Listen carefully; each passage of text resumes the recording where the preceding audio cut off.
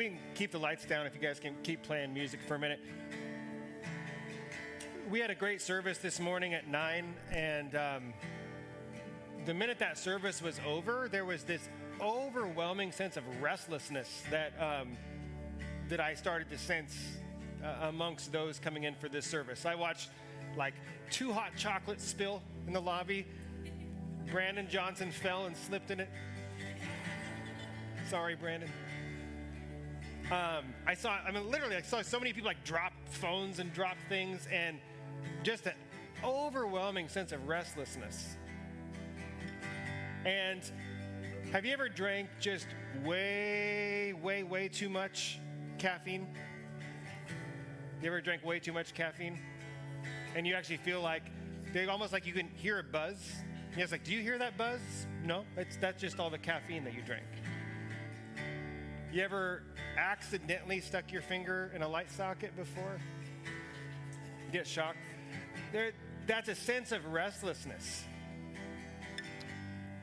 I was talking with one of our leaders this morning that said they just could not sleep last night. And so I just want to point out this sense of restlessness. And as I do, I was thinking of Jesus in the boat with his disciples on the Sea of Galilee, and there was this great storm that came up, and Jesus was asleep on the boat, and his disciples wake him up. And it says, and he spoke to the wind and the waves, and here's the word that he spoke. And so here's what I'd like you to do. If you came in today restless, do something to like touch the point of restlessness in your body this morning. It might seem kind of weird, but I don't think it's that weird actually. Just touch the place of restlessness. For me, it's usually like in my chest. Some of you actually have like literal restless leg syndrome. You feel that in your legs. Wherever restlessness is in your body right now, if you came in just over tense, over restless, if that is a thing, or just came in feeling just way too hyped in your mind and you can't close your mind off, would you just receive peace this morning? This is what Jesus said to the wind and the waves. He said this, and pay attention. He said, "Peace, be still. Peace, be still. Peace, be still." And he spoke to the winds and the waves, and it says, and the winds stopped and the waves ceased. And this is what the Bible records. It says, there was a great calm, is what it says. Not there was a great storm or there was great stress, but there was a great calm. So peace, be still. In Jesus' name. Receive peace in Jesus' name. Jesus is the Prince of Peace. God gives peace that passes all understanding. Peace, be still. In Jesus' name. The Lord put on my heart as people were coming in today that not only is this spirit, if you will, of restlessness, but some of you just came in really desperate today. Desperate for a touch from God, desperate for direction in your life. And I was reminded of the woman who bursted in to a meal and distracted everyone to pour out her expensive fragrance at the feet of Jesus. I was reminded of Mary Magdalene, who instead of laboring in the kitchen, she just sat and worshiped at the feet of Jesus. And if you came in just absolutely desperate for a touch from God this morning, would you just stand to your feet? If that's you, say, I'm desperate, I need to hear from God today. Anybody at all? Would you just put your hands on the person, somebody standing by you? Would you just lean over and pray for them? Or look around, see if you see anybody that's desperate. There's some people in the very back that are desperate for God. Somebody over here. Would you surround them with prayer? Anybody just stand up, follow, go to someone that's around you. Here, desperate today for a touch from God. You came desperate. God's here to meet that need, whatever it is. It might not be met in the way that you think, but he wants you to know he sees your desperation. And there's still some people in the very back. If we could have somebody go out there, lay hands and pray for them. If you came in desperate today, just stand to your feet. We'll wait.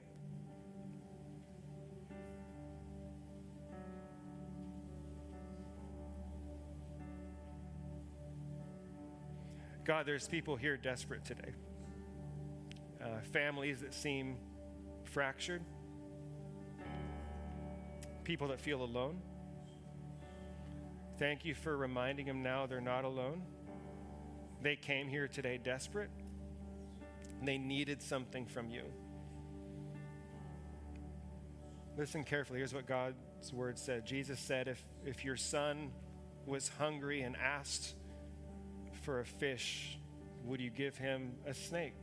And the rhetorical answer to that question is no. He said, if you ask for bread, would you give him a stone? And the answer again is a resounding absolutely not. He says, if you who are evil know how to give good things to your children, how much more will the Heavenly Father give the Holy Spirit to those who ask?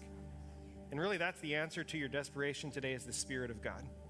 So God, as we stand beside people praying for those who came in desperate today, God, you showed me that there's people here who are desperate, not because I'm nobody, but you wanted them to know they were somebody today. You wanted them to know they're seen, they're recognized, they're heard, that you know their desperation and you can meet their every need. In the name of Jesus, I ask that you would meet that by the power of your Spirit. We pray for families that are broken. After the service today, would you come and chat with me if this is you? Because God has put on my heart, like there's a family that is absolutely fractured. And God sees that. And he feels your pain. But God, for families that are fractured, would you restore, would you reconcile, whatever it takes, whatever it looks like, God, please step in and do something, Lord. We need you. We're desperate for you.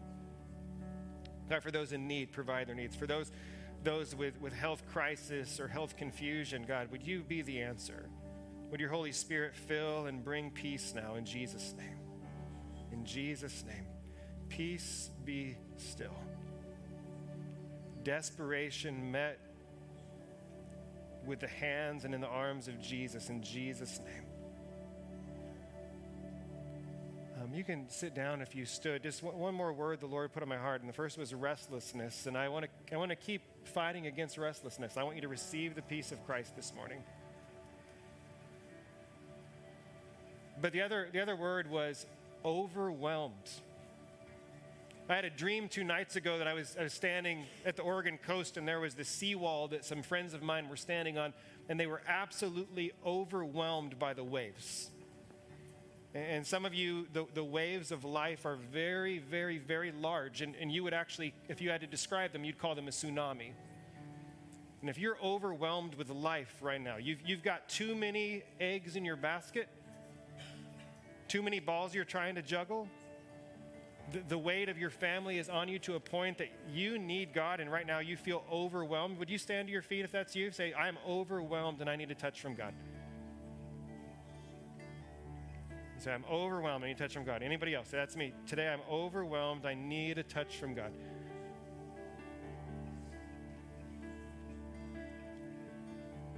Stand to your feet if that's you. You can't hold it by yourself. You can't carry all that weight on your own. You don't have to. If you're overwhelmed, stand to your feet. Would you look around, church, and see if there's somebody standing next to you and go and lay your hands on them? Please look around. If there's anybody standing up there, standing because they need prayer. So get up out of your seat, pray for someone, if that's what it takes. Look for people who need prayer.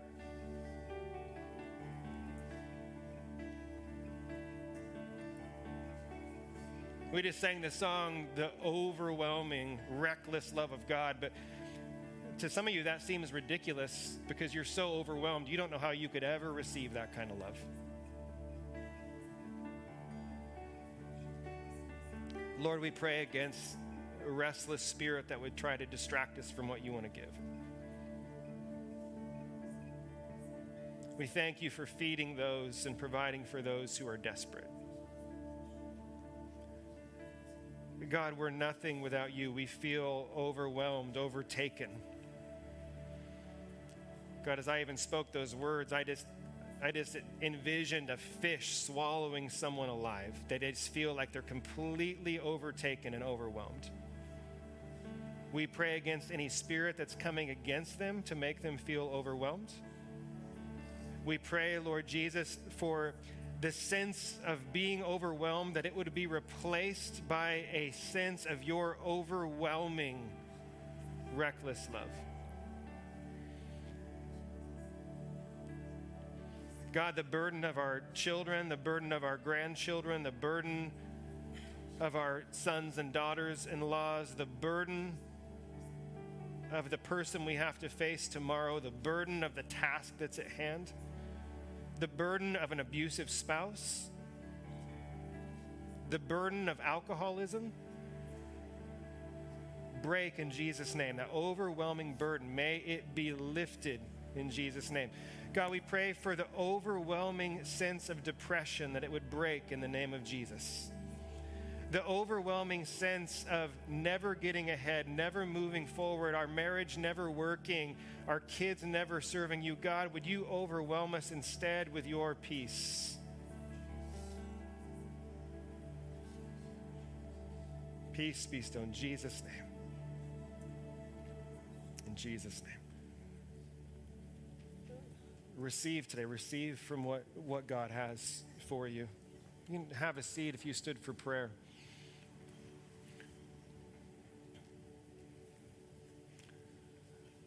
I'm going to speak from the Word of God this morning, Daniel chapter 6. Brandon, can you hang out there? And everybody else, you're good. Thank you. We're going to wrap up this Daniel series, but I don't want to break what God's trying to do, and so I'd like you to listen. You can keep the lights down too. I really want to eliminate any distraction. There's so much restlessness. Would you pray with me as we open God's Word today? God, we thank you for meeting us here. We thank you for those, again, struggling with restlessness, struggling with the sense of being overwhelmed in desperation. God, thank you that you know, you hear, you listen, you see, you respond, you act, you break chains that bind us and hold us back. God, I want to pray for those this morning who are cynical because they've been so hurt before. Would you open their heart to trust again? Lord, I want to pray for those who are critical. Would you soften their heart to receive? God, your word is truth, and as we look through it, let us be changed by it. God, we don't want to look at your word and go away the same. We want to be different. We want to be rescued from ourselves. In Jesus' name, amen. Thank you, Brandon. I want to just share a brief announcement with you as we're going into God's word. And again, stay in this attitude of prayer. Listen to what the Lord wants to speak. But Easter is coming up in 2 weeks. And I know it snowed last night, but Easter is coming in 2 weeks. And so 2 weeks from today, April the 9th, is Easter. And so we want to invite you to Easter. We have 3 services for Easter here at Free Church. And those 3 service times are 8:30, 10, and 11:30. So 8:30, 10, and 11:30, the services will be 1 hour, mostly focused on worship and celebration. We'll have a short message sharing the gospel, inviting people to receive Jesus. And we also have water baptisms that will be taking place. We've had some people ask which service will have water baptisms at, and that will be all of them. So all 3 services will have water baptism available. You can sign up for that on our app. It's a great way to celebrate new life in Christ. And then we will also have kids programs at all services. So 8:30, 10, and 11:30, all 3 will have kids programs. And so bring your kids. And what I'd like to ask you to do, if you're listening to me share this announcement right now, please strongly consider coming to the 8:30 service, as everybody likes to come to church at 10. And so if you could make some room at 10, that's when everybody will try to come. And so if you could come at 8:30, that would be fantastic. And if you hate mornings like I do, and you don't want to come at 8:30, could you please come at 11:30? I'd like to ask you, and if you absolutely have to come at 10, that's fine. But if you could come at 8:30 or 11:30, that would be very helpful.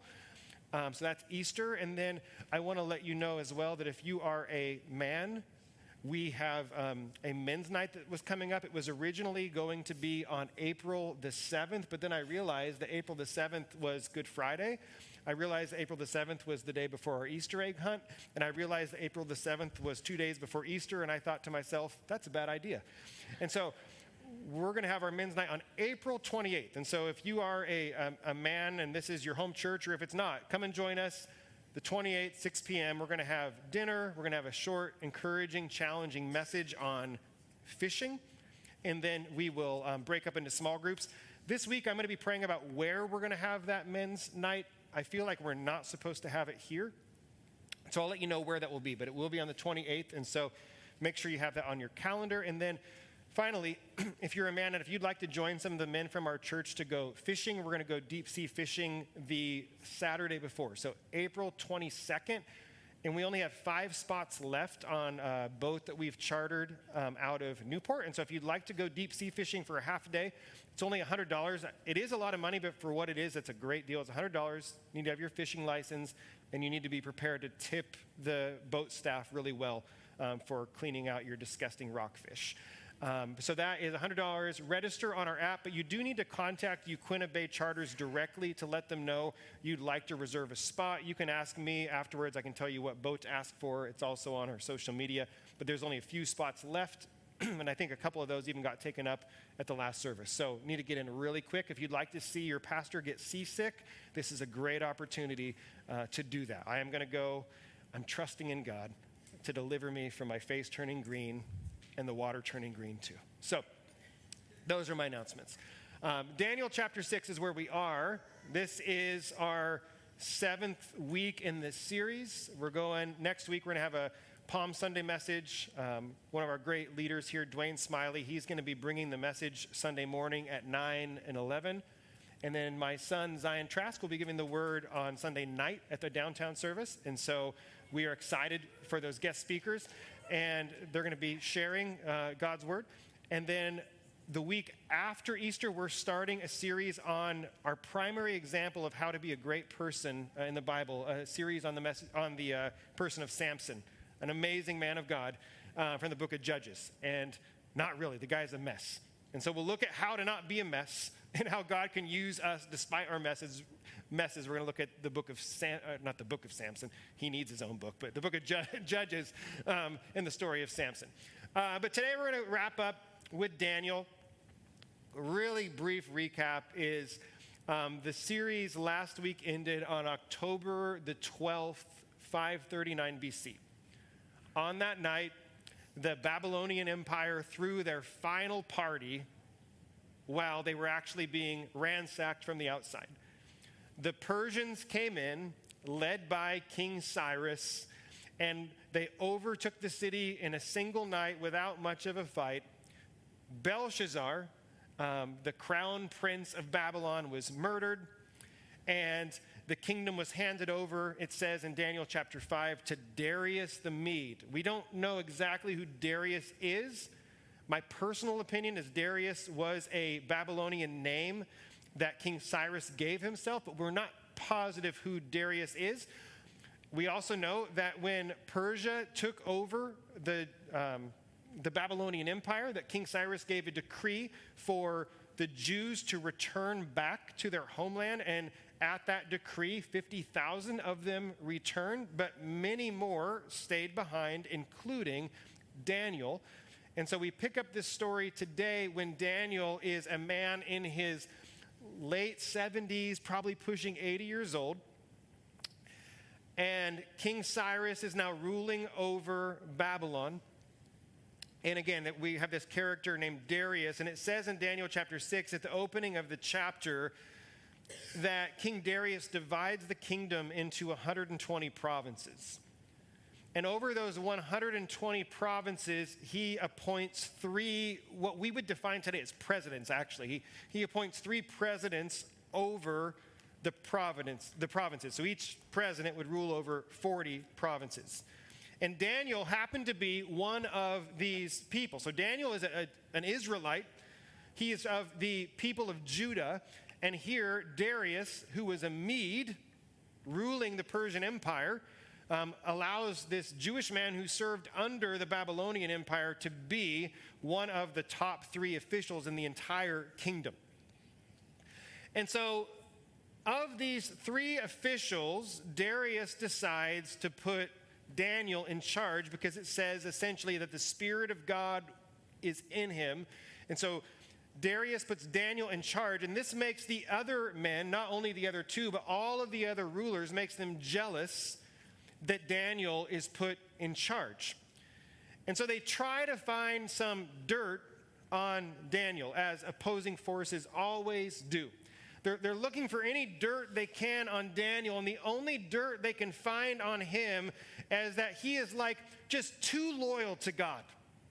He's too committed to the laws of God. The men who are building a trap for Daniel, they declare, like he just serves God too much. That's all we can find on him.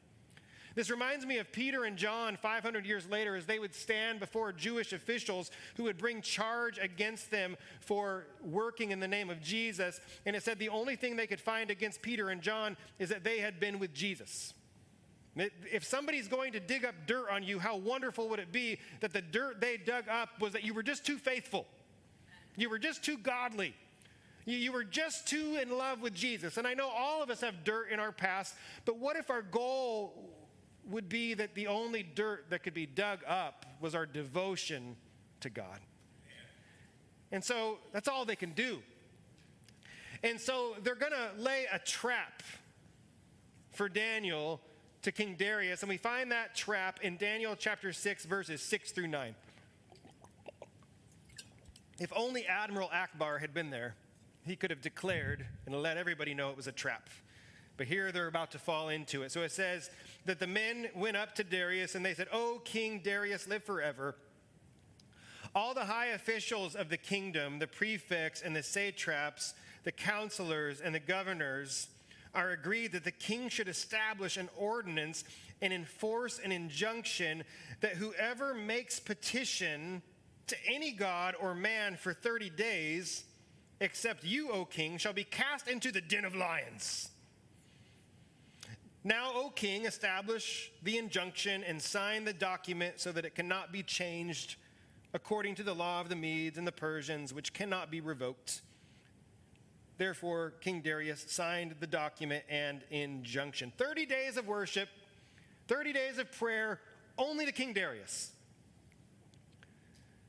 This seems like there's a similar spirit of pride that still exists in this same land, because it was Nebuchadnezzar decades before who would build this 90-foot statue and command that for the day of dedication, all people would bow down to him only. And here now an entirely different empire has taken over. A new emperor is in control, and all prayers for 30 days are going to go to no other God but him. And so Darius is like, that's not such a bad idea. You know, one of the enemy's greatest traps and tactics for you, especially if you are a leader, is to put people in front of you that will puff you up and tell you how great you are, how wonderful you are, how you're the best at what you do. Always be careful about people like that. It's usually a trap. The same people that praise you often are the ones that will crucify you a couple of days later. So be careful. So he doesn't think it's that bad of an idea. And like Nebuchadnezzar, the consequence for not praying to Darius is death. This time it is death by lion instead of death by fire. Now, the 9 o'clock service was actually pretty lame about this, and they were like, "Pastor, we're too holy to entertain such thoughts, but if you had to choose whether you were going to die in a fiery furnace or a lion's den, what would you choose?" I choose fire every time, because fire's fast. It hurts if my cat bites me. I don't want to be bit by a lion. I don't want to be scratched by the lion. I'm allergic to cats. I want it to be quick and as painless as possible. And so it's interesting, because 500 years later, followers of Jesus would be persecuted by lions, not in dens, but in arenas, as Christians would be fed to hungry lions. And so they say, make this law. And if you make this law, you can't change it. Now that seems strange, but this was the way of the Medes and the Persians. When they made a law, it was set in stone, so to say. The king could change his mind. The king could change his edict, but then it would make them look bad, and it would cause them to not be trusted. And so to save face, they said, we just won't ever change our laws. And if you read the story of Esther that happens about 10 years after this story, you'll see the same kind of thing playing out. So what would Daniel do? Well, just like his 3 friends several decades before,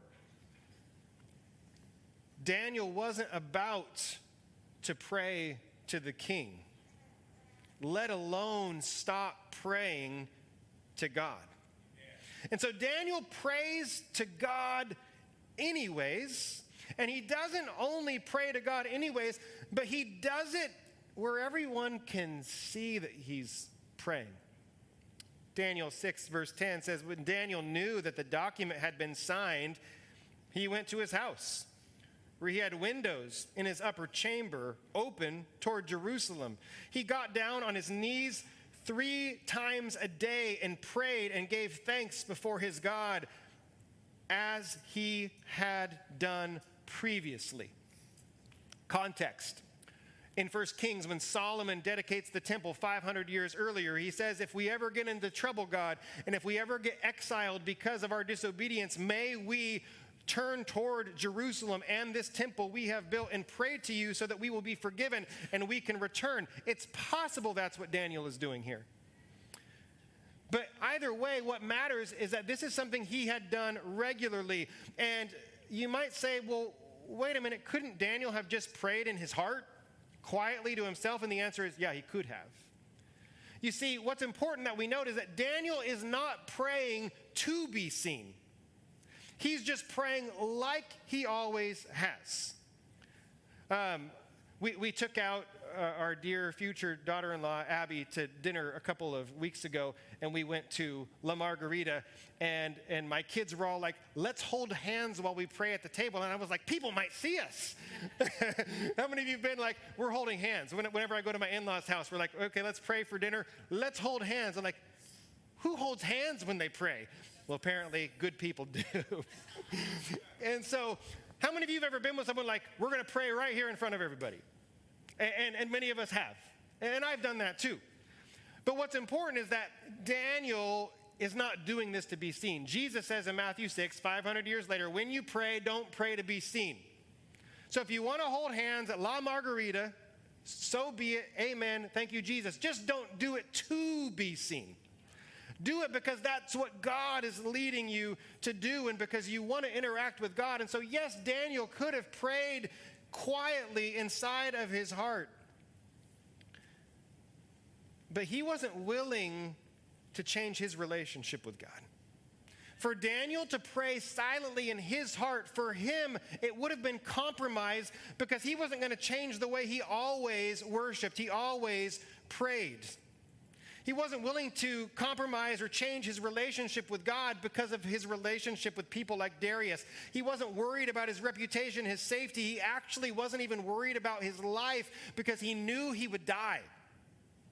You see, Daniel does the opposite of what the Apostle Peter did 500 years later. He chose to stand out instead of fitting in, which would lead to his certain death, where Peter chose to fit in instead of standing out. He denied Christ 3 times following his arrest in order to avoid embarrassment, in order to avoid possible persecution, and in order to avoid maybe death. But Daniel's like, I'll keep praising, I'll keep praying, I'll keep my relationship with God just as I always have, even if it costs me my life, which it sounds like it is going to. You see, so many of us hide our faith, and we choose to keep our faith private. Your faith in Jesus was never meant to be personal.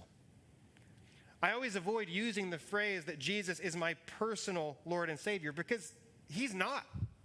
He's the Savior of the world. He came to die for the sins of the entire world. I get it. He wants a personal relationship with me, but God's plans are bigger than just me.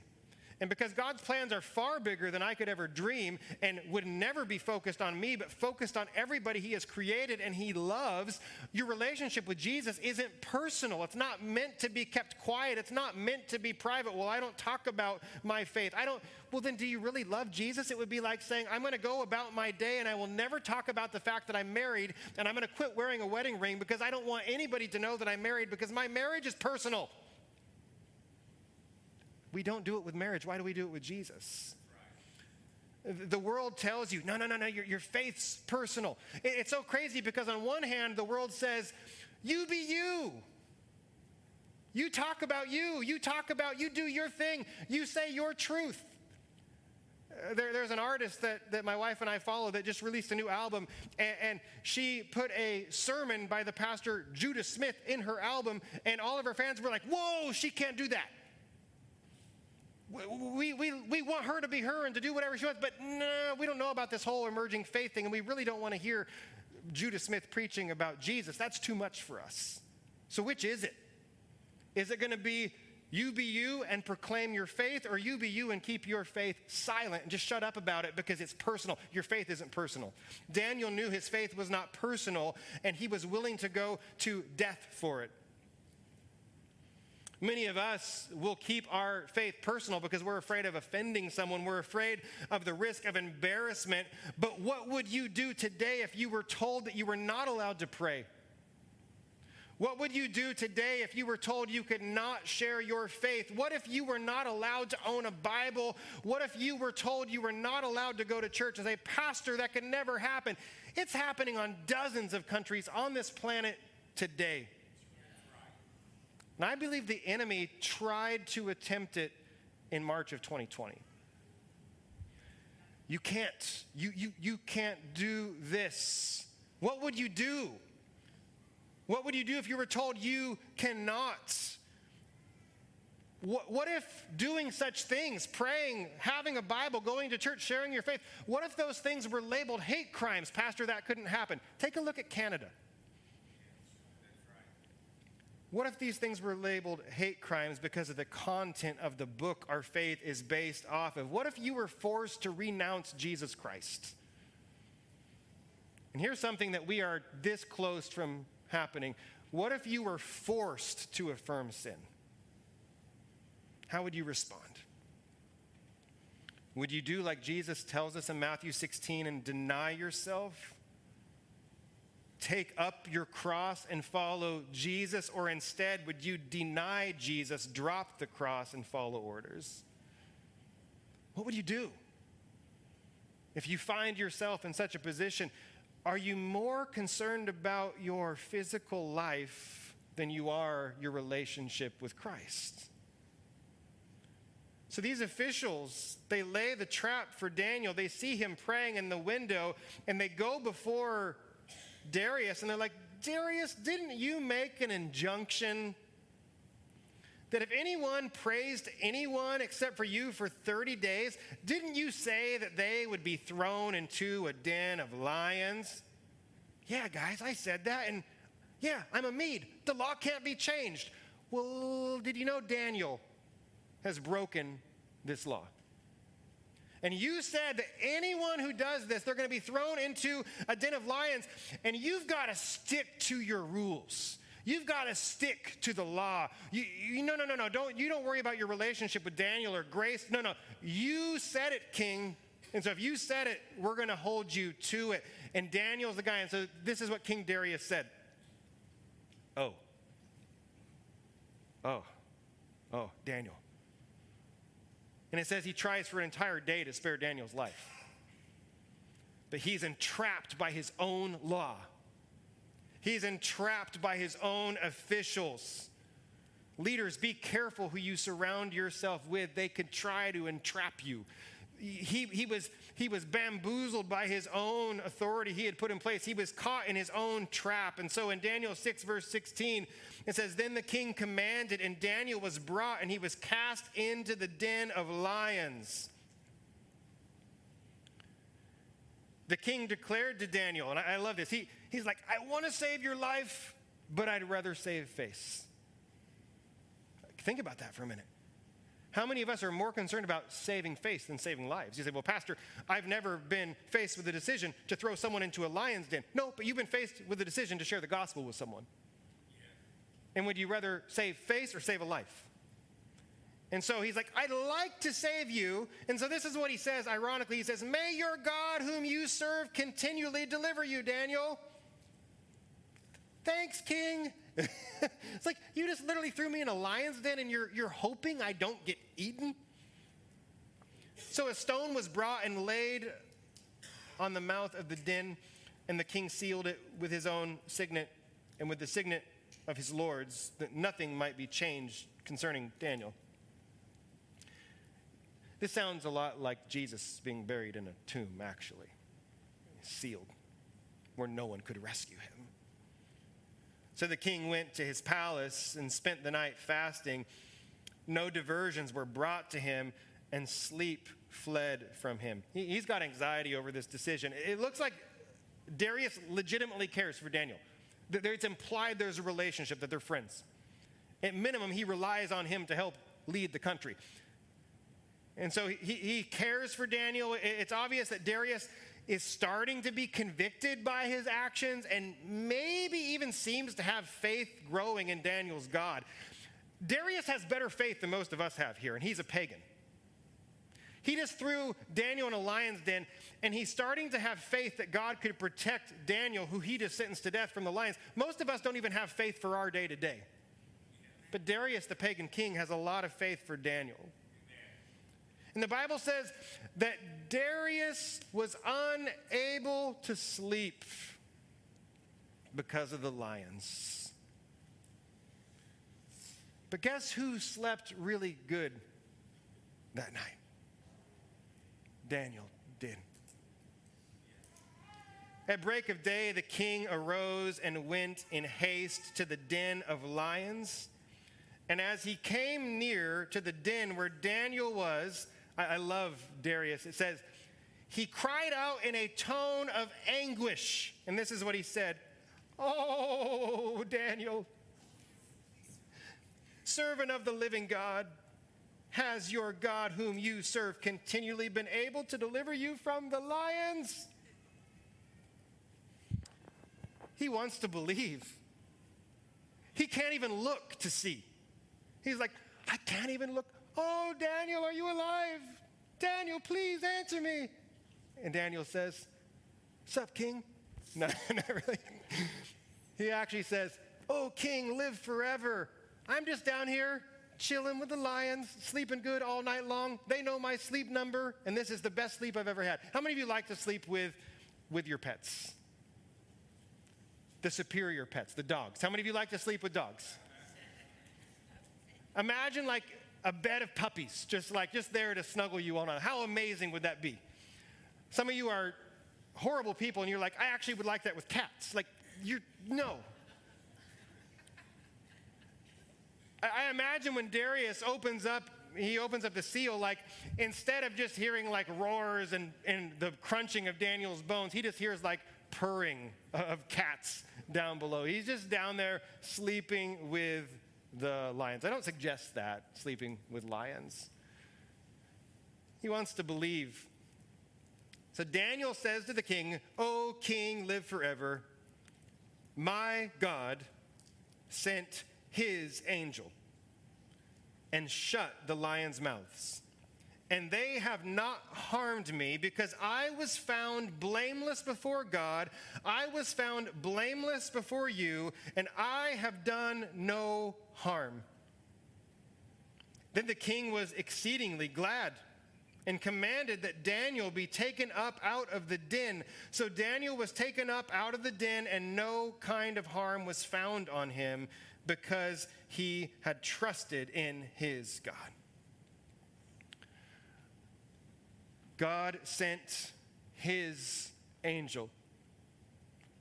Interesting that the same phrase is used for the fourth man in the fire with Shadrach, Meshach, and Abednego. The one who looked like the son of the gods. The fourth man in the fire that Nebuchadnezzar decades before said, God's angel. And here Daniel says God sent his angel. Well, usually in the Old Testament, this angel of the Lord, many theologians, as I do myself, believe that this very likely could have been, possibly have been, the pre-incarnate God the Son, Jesus Christ, before his incarnation and virgin birth, there to rescue Daniel in the lion's den. Whether it was Jesus or not, either way, this angel sent into the den was a physical representation of the manifest presence of God who comes into the den to spare Daniel. And it says when he comes out, not a mark is on him. Just like the furnace. Shadrach, Meshach, and Abednego, they didn't even smell like smoke. I like to believe that when Daniel comes out wearing his black velvet robe, he doesn't even have cat hair on him when he comes up. He doesn't even smell like cat pee. He doesn't even have scratches from the cat. The cat didn't even bite him. He's just snuggling with lions all night in the den. Now, this story of Daniel in Daniel chapter 1, it opens up with Nebuchadnezzar changing Daniel's name to Belteshazzar. And Belteshazzar is the very manly name which means, "Oh, lady, save the king." But Daniel's name, his Hebrew name, Daniel meant, "God is my judge." The story starts with the enemy trying to steal his name, replacing it with a new name, giving credit to a God that is no God at all, to save a king that is truly not the king of the universe. And so Daniel is reclaiming his name here at the end of this story, because his name means God is my judge. And he says, I am found blameless before God. I am found blameless before you, and I have done no harm. God is my judge. Verse 24. And the king commanded, and those men who had maliciously accused Daniel, they were brought and cast into the den of lions. This is a common theme in the Persian Empire, that if someone sets up a trap and they were in the wrong, and the trap that was laid was for someone who was innocent, those who laid the trap would be put to death in the trap. And we see that again about a decade later with the story of Esther, when Haman sets up a noose to hang Esther's uncle on, and when the king, Xerxes, finds out that it was a trap laid by Haman, he was hung on his own noose. So this takes place here. The king declares that the trap that was laid was unjust, and so he throws the men into the den. Oh, and P.S., their kids and their wives too. What the heck? How many of you have ever been really upset with your husband for doing something stupid before? How many of you kids have ever saw something your dad did and was like, it probably wasn't the best idea? It probably never got you thrown into a lion's den. But this is what happens. You see, you say, how could these men do this to Daniel? These men led to the death of their own wives and children. And in case you were like, well, what happened to them when they were thrown in? And the Bible's like, we got you on that. Before they reached the bottom of the den, the lions overpowered them and broke all their bones into pieces.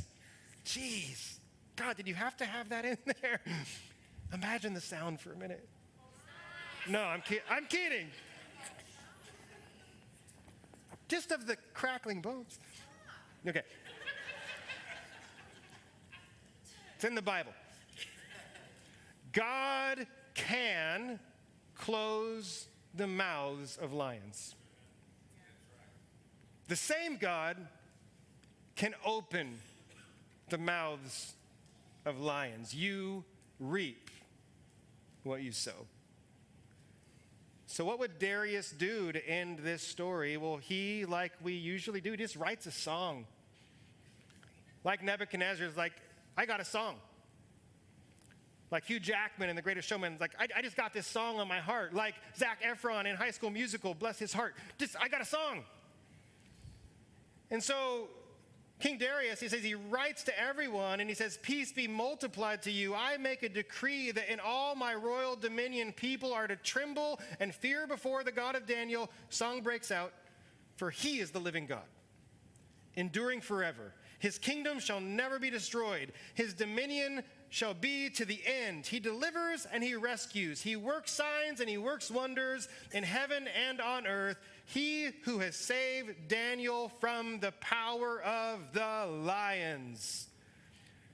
The story literally ends in a song that declares the 2 points of the entire book, that God sovereignly orchestrates human history despite the actions and the sins of mankind in order to bring about his will, which he is working out for the universe. And you, like Daniel, who was saved by the lions, are able to live for God in an ungodly world. You see, it's no mistake that the story also ends with Daniel in a lion's den, because it proves as this beautiful illustration of Daniel living in a lion's den for the past 70 years. The lion's den of this ungodly culture of Babylon, and God is able to rescue him. And even if we get thrown in the fire, and even if we get thrown to the lions, God will be with us, and he is able to rescue us. And if he doesn't rescue us in this life, we'll be rescued in what we would call the life to come. And here's the final verse of the story of Daniel. And again, we're not reading the final chapters that are the prophecy that's taking place during this time. That would take us years, but it's the end of the story. Verse 28 says this: So this Daniel prospered during the reign of Darius and the reign of Cyrus the Persian. He prospered. He made it. He made it through all the succession of kings. The whole thing about Darius and Cyrus, there's some debate. Again, is this the same person? We don't know. There's no time to get into that. But the point is, Daniel did live for God in an ungodly world. It's possible. It's possible to live for God in an ungodly world. And Daniel would die an old man, having lived for God in an ungodly world in extraordinary ways. And Daniel would die an old man, having lived a pretty incredible life. A pretty adventurous life, to say the least. I would say even a successful life. But ultimately, it was a life of faith. And Daniel would die just as he lived, in exile. He never went back to Jerusalem. He died like he lived, in exile, in Babylon. And he would die and be buried in the very place that he was this amazing shining light for God in the darkness, in the spirits of Babylon and Persia. And there he'd be buried, and there he is to this day. So that's the story. There's so many lessons to learn. And they were declared in that song, but we can't close out this sermon without just a reflection of a lesson we can learn from the lion's den itself. These stories preach themselves, but here's what the Lord put on my heart to end this entire series with. How many of you would say, I actually like lions? Lions are a very beautiful animal. They are, right? They're beautiful. I would like to hug a lion. Lions are amazing creatures. They're brilliant. Their males really know how to relax. Their women really know how to prepare a meal. Their kids really know how to play. Lions are amazing. When you think about lions, what do you think about? For lions, I think about poor, and I always get their names wrong, but I think Siegfried and Roy, the magicians in Las Vegas. They're like, we got a great idea for a show. Let's get the most dangerous animals on earth and just play with them like crazy and let them live in our mansion and see how it goes. It didn't go real well. Some of you are like, we just really love the Tiger King, Pastor. And we really love this guy, Doc Antle, who ran a cult and an animal park in his house in Virginia. And they just really flourished and thrived with all the big cats that they lived around. Like, how many of you like, that's my people? Nobody, okay. Lions are fascinating. I was watching a video this week of this woman at the Bronx Zoo that she was like, I think it's a good idea to jump into the lion's den And to call the lion over like it's a kitten, lady, that's dumb. She survived. Amazingly. You see, God doesn't promise us, while we are living in exile, He doesn't promise us a life without trouble. Jesus promises us the exact opposite. He says, in this world, you will have tribulation. So many Christians live their life shocked when tribulation comes their way, and because bad preachers and bad churches have taught them that if a physical ailment, if a financial hardship, if relational trouble comes their way, it's because they didn't have enough faith. That's BS. Oftentimes, those who have the strongest faith will face the strongest tribulation. I hated to say that out loud, because it's true. How many of you want big faith because you want big tribulation? You see, if I walked just like a mile to the south of our campus today, there is a chance, it's small, but there is a chance that I could be confronted by a mountain lion. We have them all over our city, actually. And if I see the mountain lion coming at me, and if it starts running toward me, I probably will say, "Lion, you stop in the name of Jesus Most High, the Lion of the tribe of Judah." And the lion still might eat me. And God is still good. You and I are not promised a life without lion attacks. And it seems ridiculous, except the hundreds, if not thousands, of Christians that were thrown into arenas with lions. They all knew the story of Daniel. And they all got eaten. Where was God? Oh, He was right there alongside of them. And He rescued them. Not in this, but in this. And they're with Him today. And one day, their bodies, which were broken and eaten by lions, will resurrect from the grave. And the dead in Christ, when they hear the trumpet, the sound of a shout, and the Lord returns like He ascended in the clouds, they'll be the first to be resurrected in a glorified body. So God didn't save their sinful body, which was going to die anyways. But He's rescuing their body for eternity right now. And their spirit is with Jesus in paradise right now. Say, well, Pastor, should we be worried about lions when we leave today? Oh, no, you shouldn't. Here's my point. God may not shut the mouths of physical lions, but He will shut the mouth of our enemy, who prowls about like a roaring lion, seeking whom he may devour. The devil, the demonic forces of evil are incredibly real. And you and I will face attack from the enemy in our lives, and probably all of us will today. This is real stuff. Peter says, be sober-minded. Be alert, guys. Pay attention. Be sober-minded. Be watchful.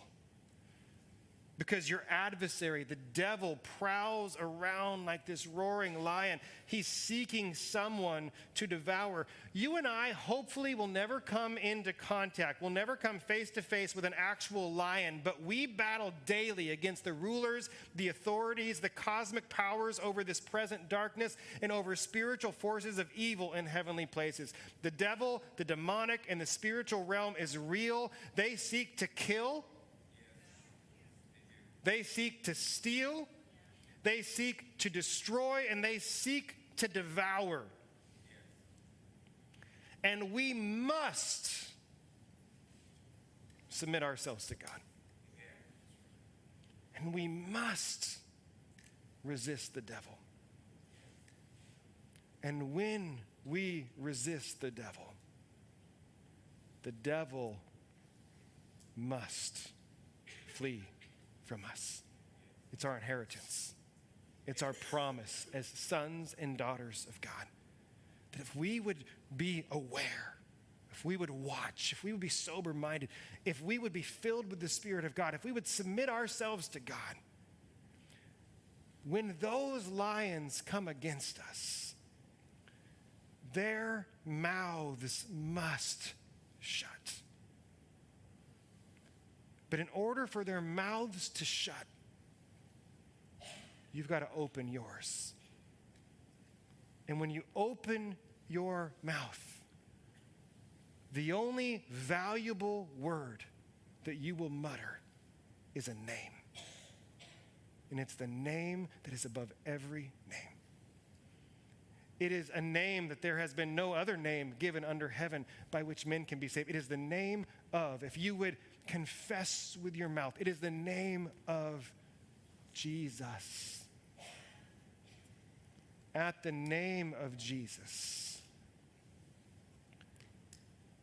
God has given us authority as Christians to cast out demons. It says they're subject to his name. God is actually, Jesus said he has given us authority over, and it says, Jesus quotes, all the power of the enemy. And he says, and nothing will hurt you. He doesn't mean lions won't hurt you. He means the enemy cannot sink his teeth into you if you belong to him. He can't.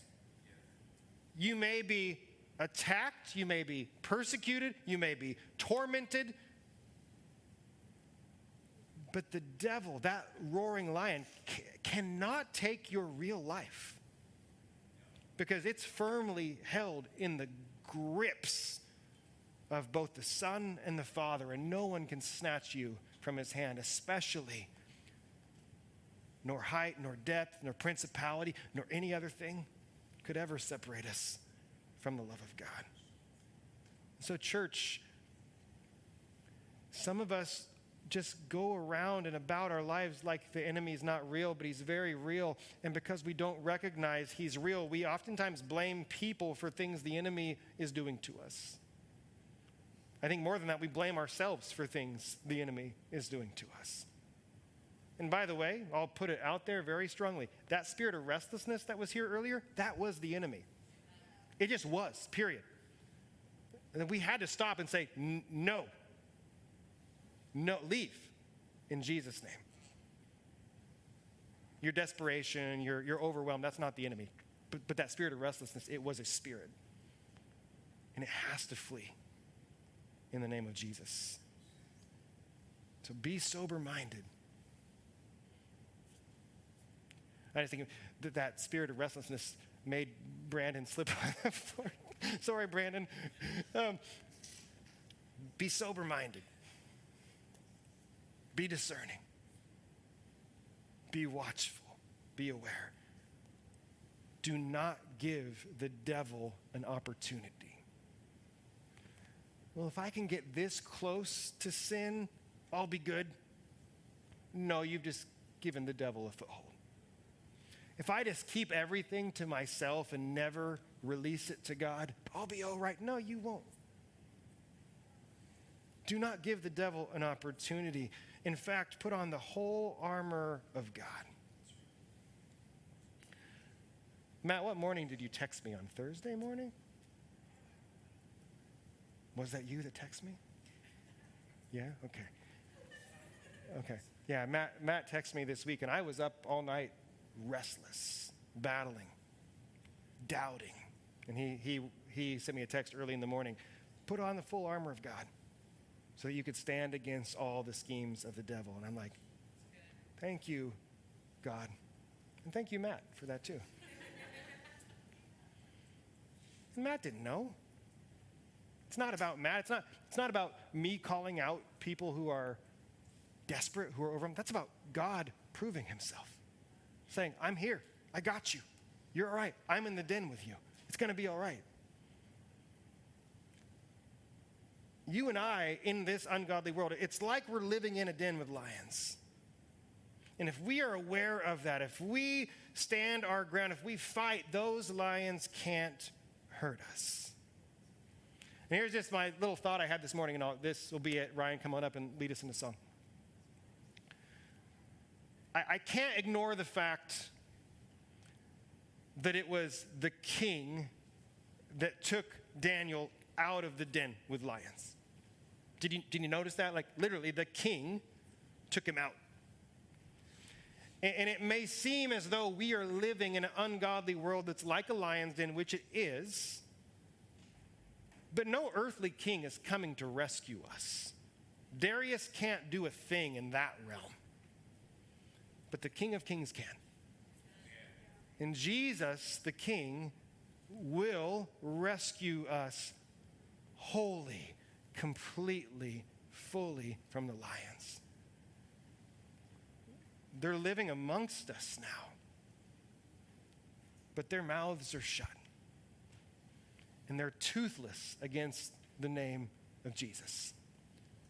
And if we can be patient, if we can stand firm after we've done everything to stand, if we can put on the armor of God, if we can not give the devil a foothold, if we can submit ourselves to God, if we can be filled continuously with the Spirit, which in Christ we all can, the King is rescuing us. I don't even want to say the King will rescue us, because the King is rescuing us. He's rescued our soul, and one day he'll rescue our body. The King is rescuing us. The King is coming. He's come. He's here right now by the power of the Spirit, and he's coming again. And he'll rescue us from the lions. Do you bow your heads?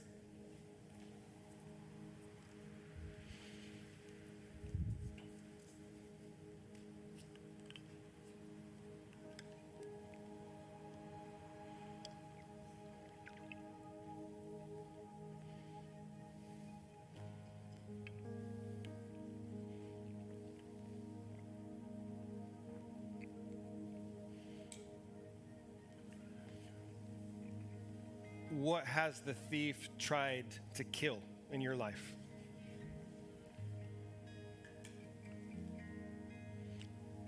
If you let him, he's really good at killing joy. What has the thief killed or tried to kill in your life? Here's the good news about anything that the thief has killed. It can be resurrected. It can be resurrected.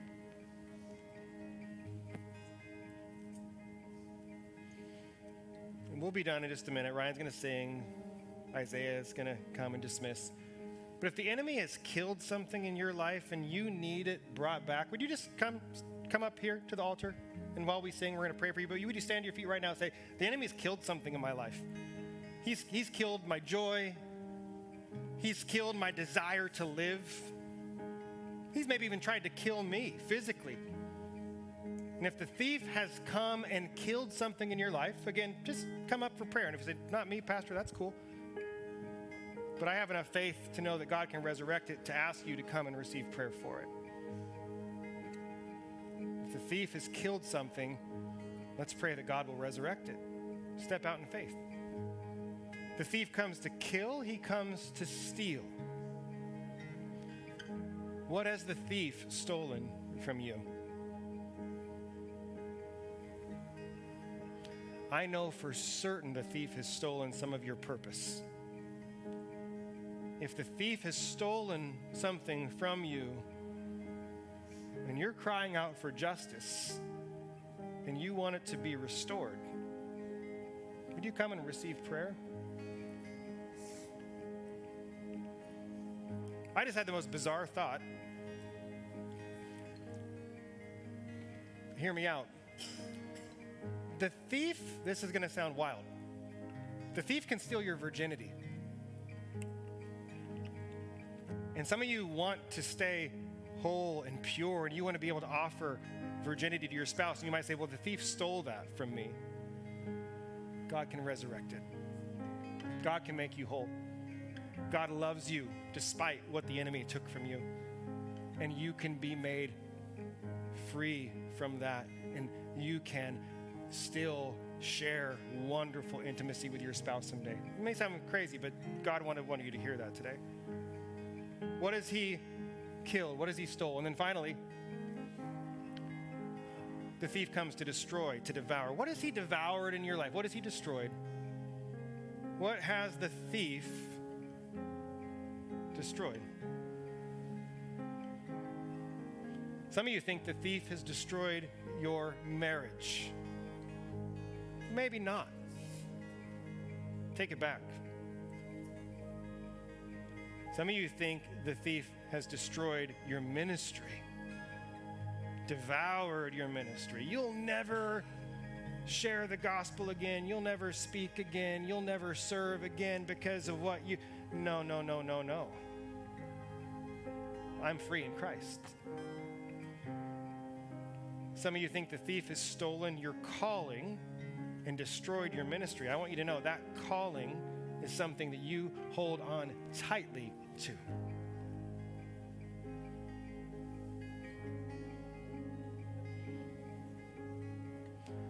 For some of you that you feel the thief has devoured something, the Lord is going to restore it. Let him restore it. Let him surprise you. Let him shock you with what he wants to give back.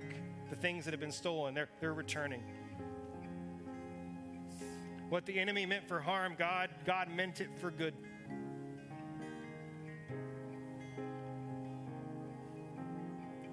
You're not too old. It's not too late. You haven't gone too far. You haven't messed up too bad. You can always come home. So God, we thank you for this word today. Thank you for these things. Thank you for freedom. God, we stand against the enemy and any of his attacks to steal, to kill, to destroy, to devour. And God, may you rebuke any unclean spirit. May you rebuke any spirit of sickness or infirmity. Would you rebuke that same spirit of restlessness that tried to stop us from moving forward this morning? Would you rebuke the devourer attempting right now to devour marriage? Would you rebuke the thief who comes to steal our children's identity? Would you resurrect? Would you return? Would you make whole in Jesus' name? Would you stand? We're going to sing, and if you'd like prayer this morning, come on up as we sing, and we'll dismiss you here in a moment.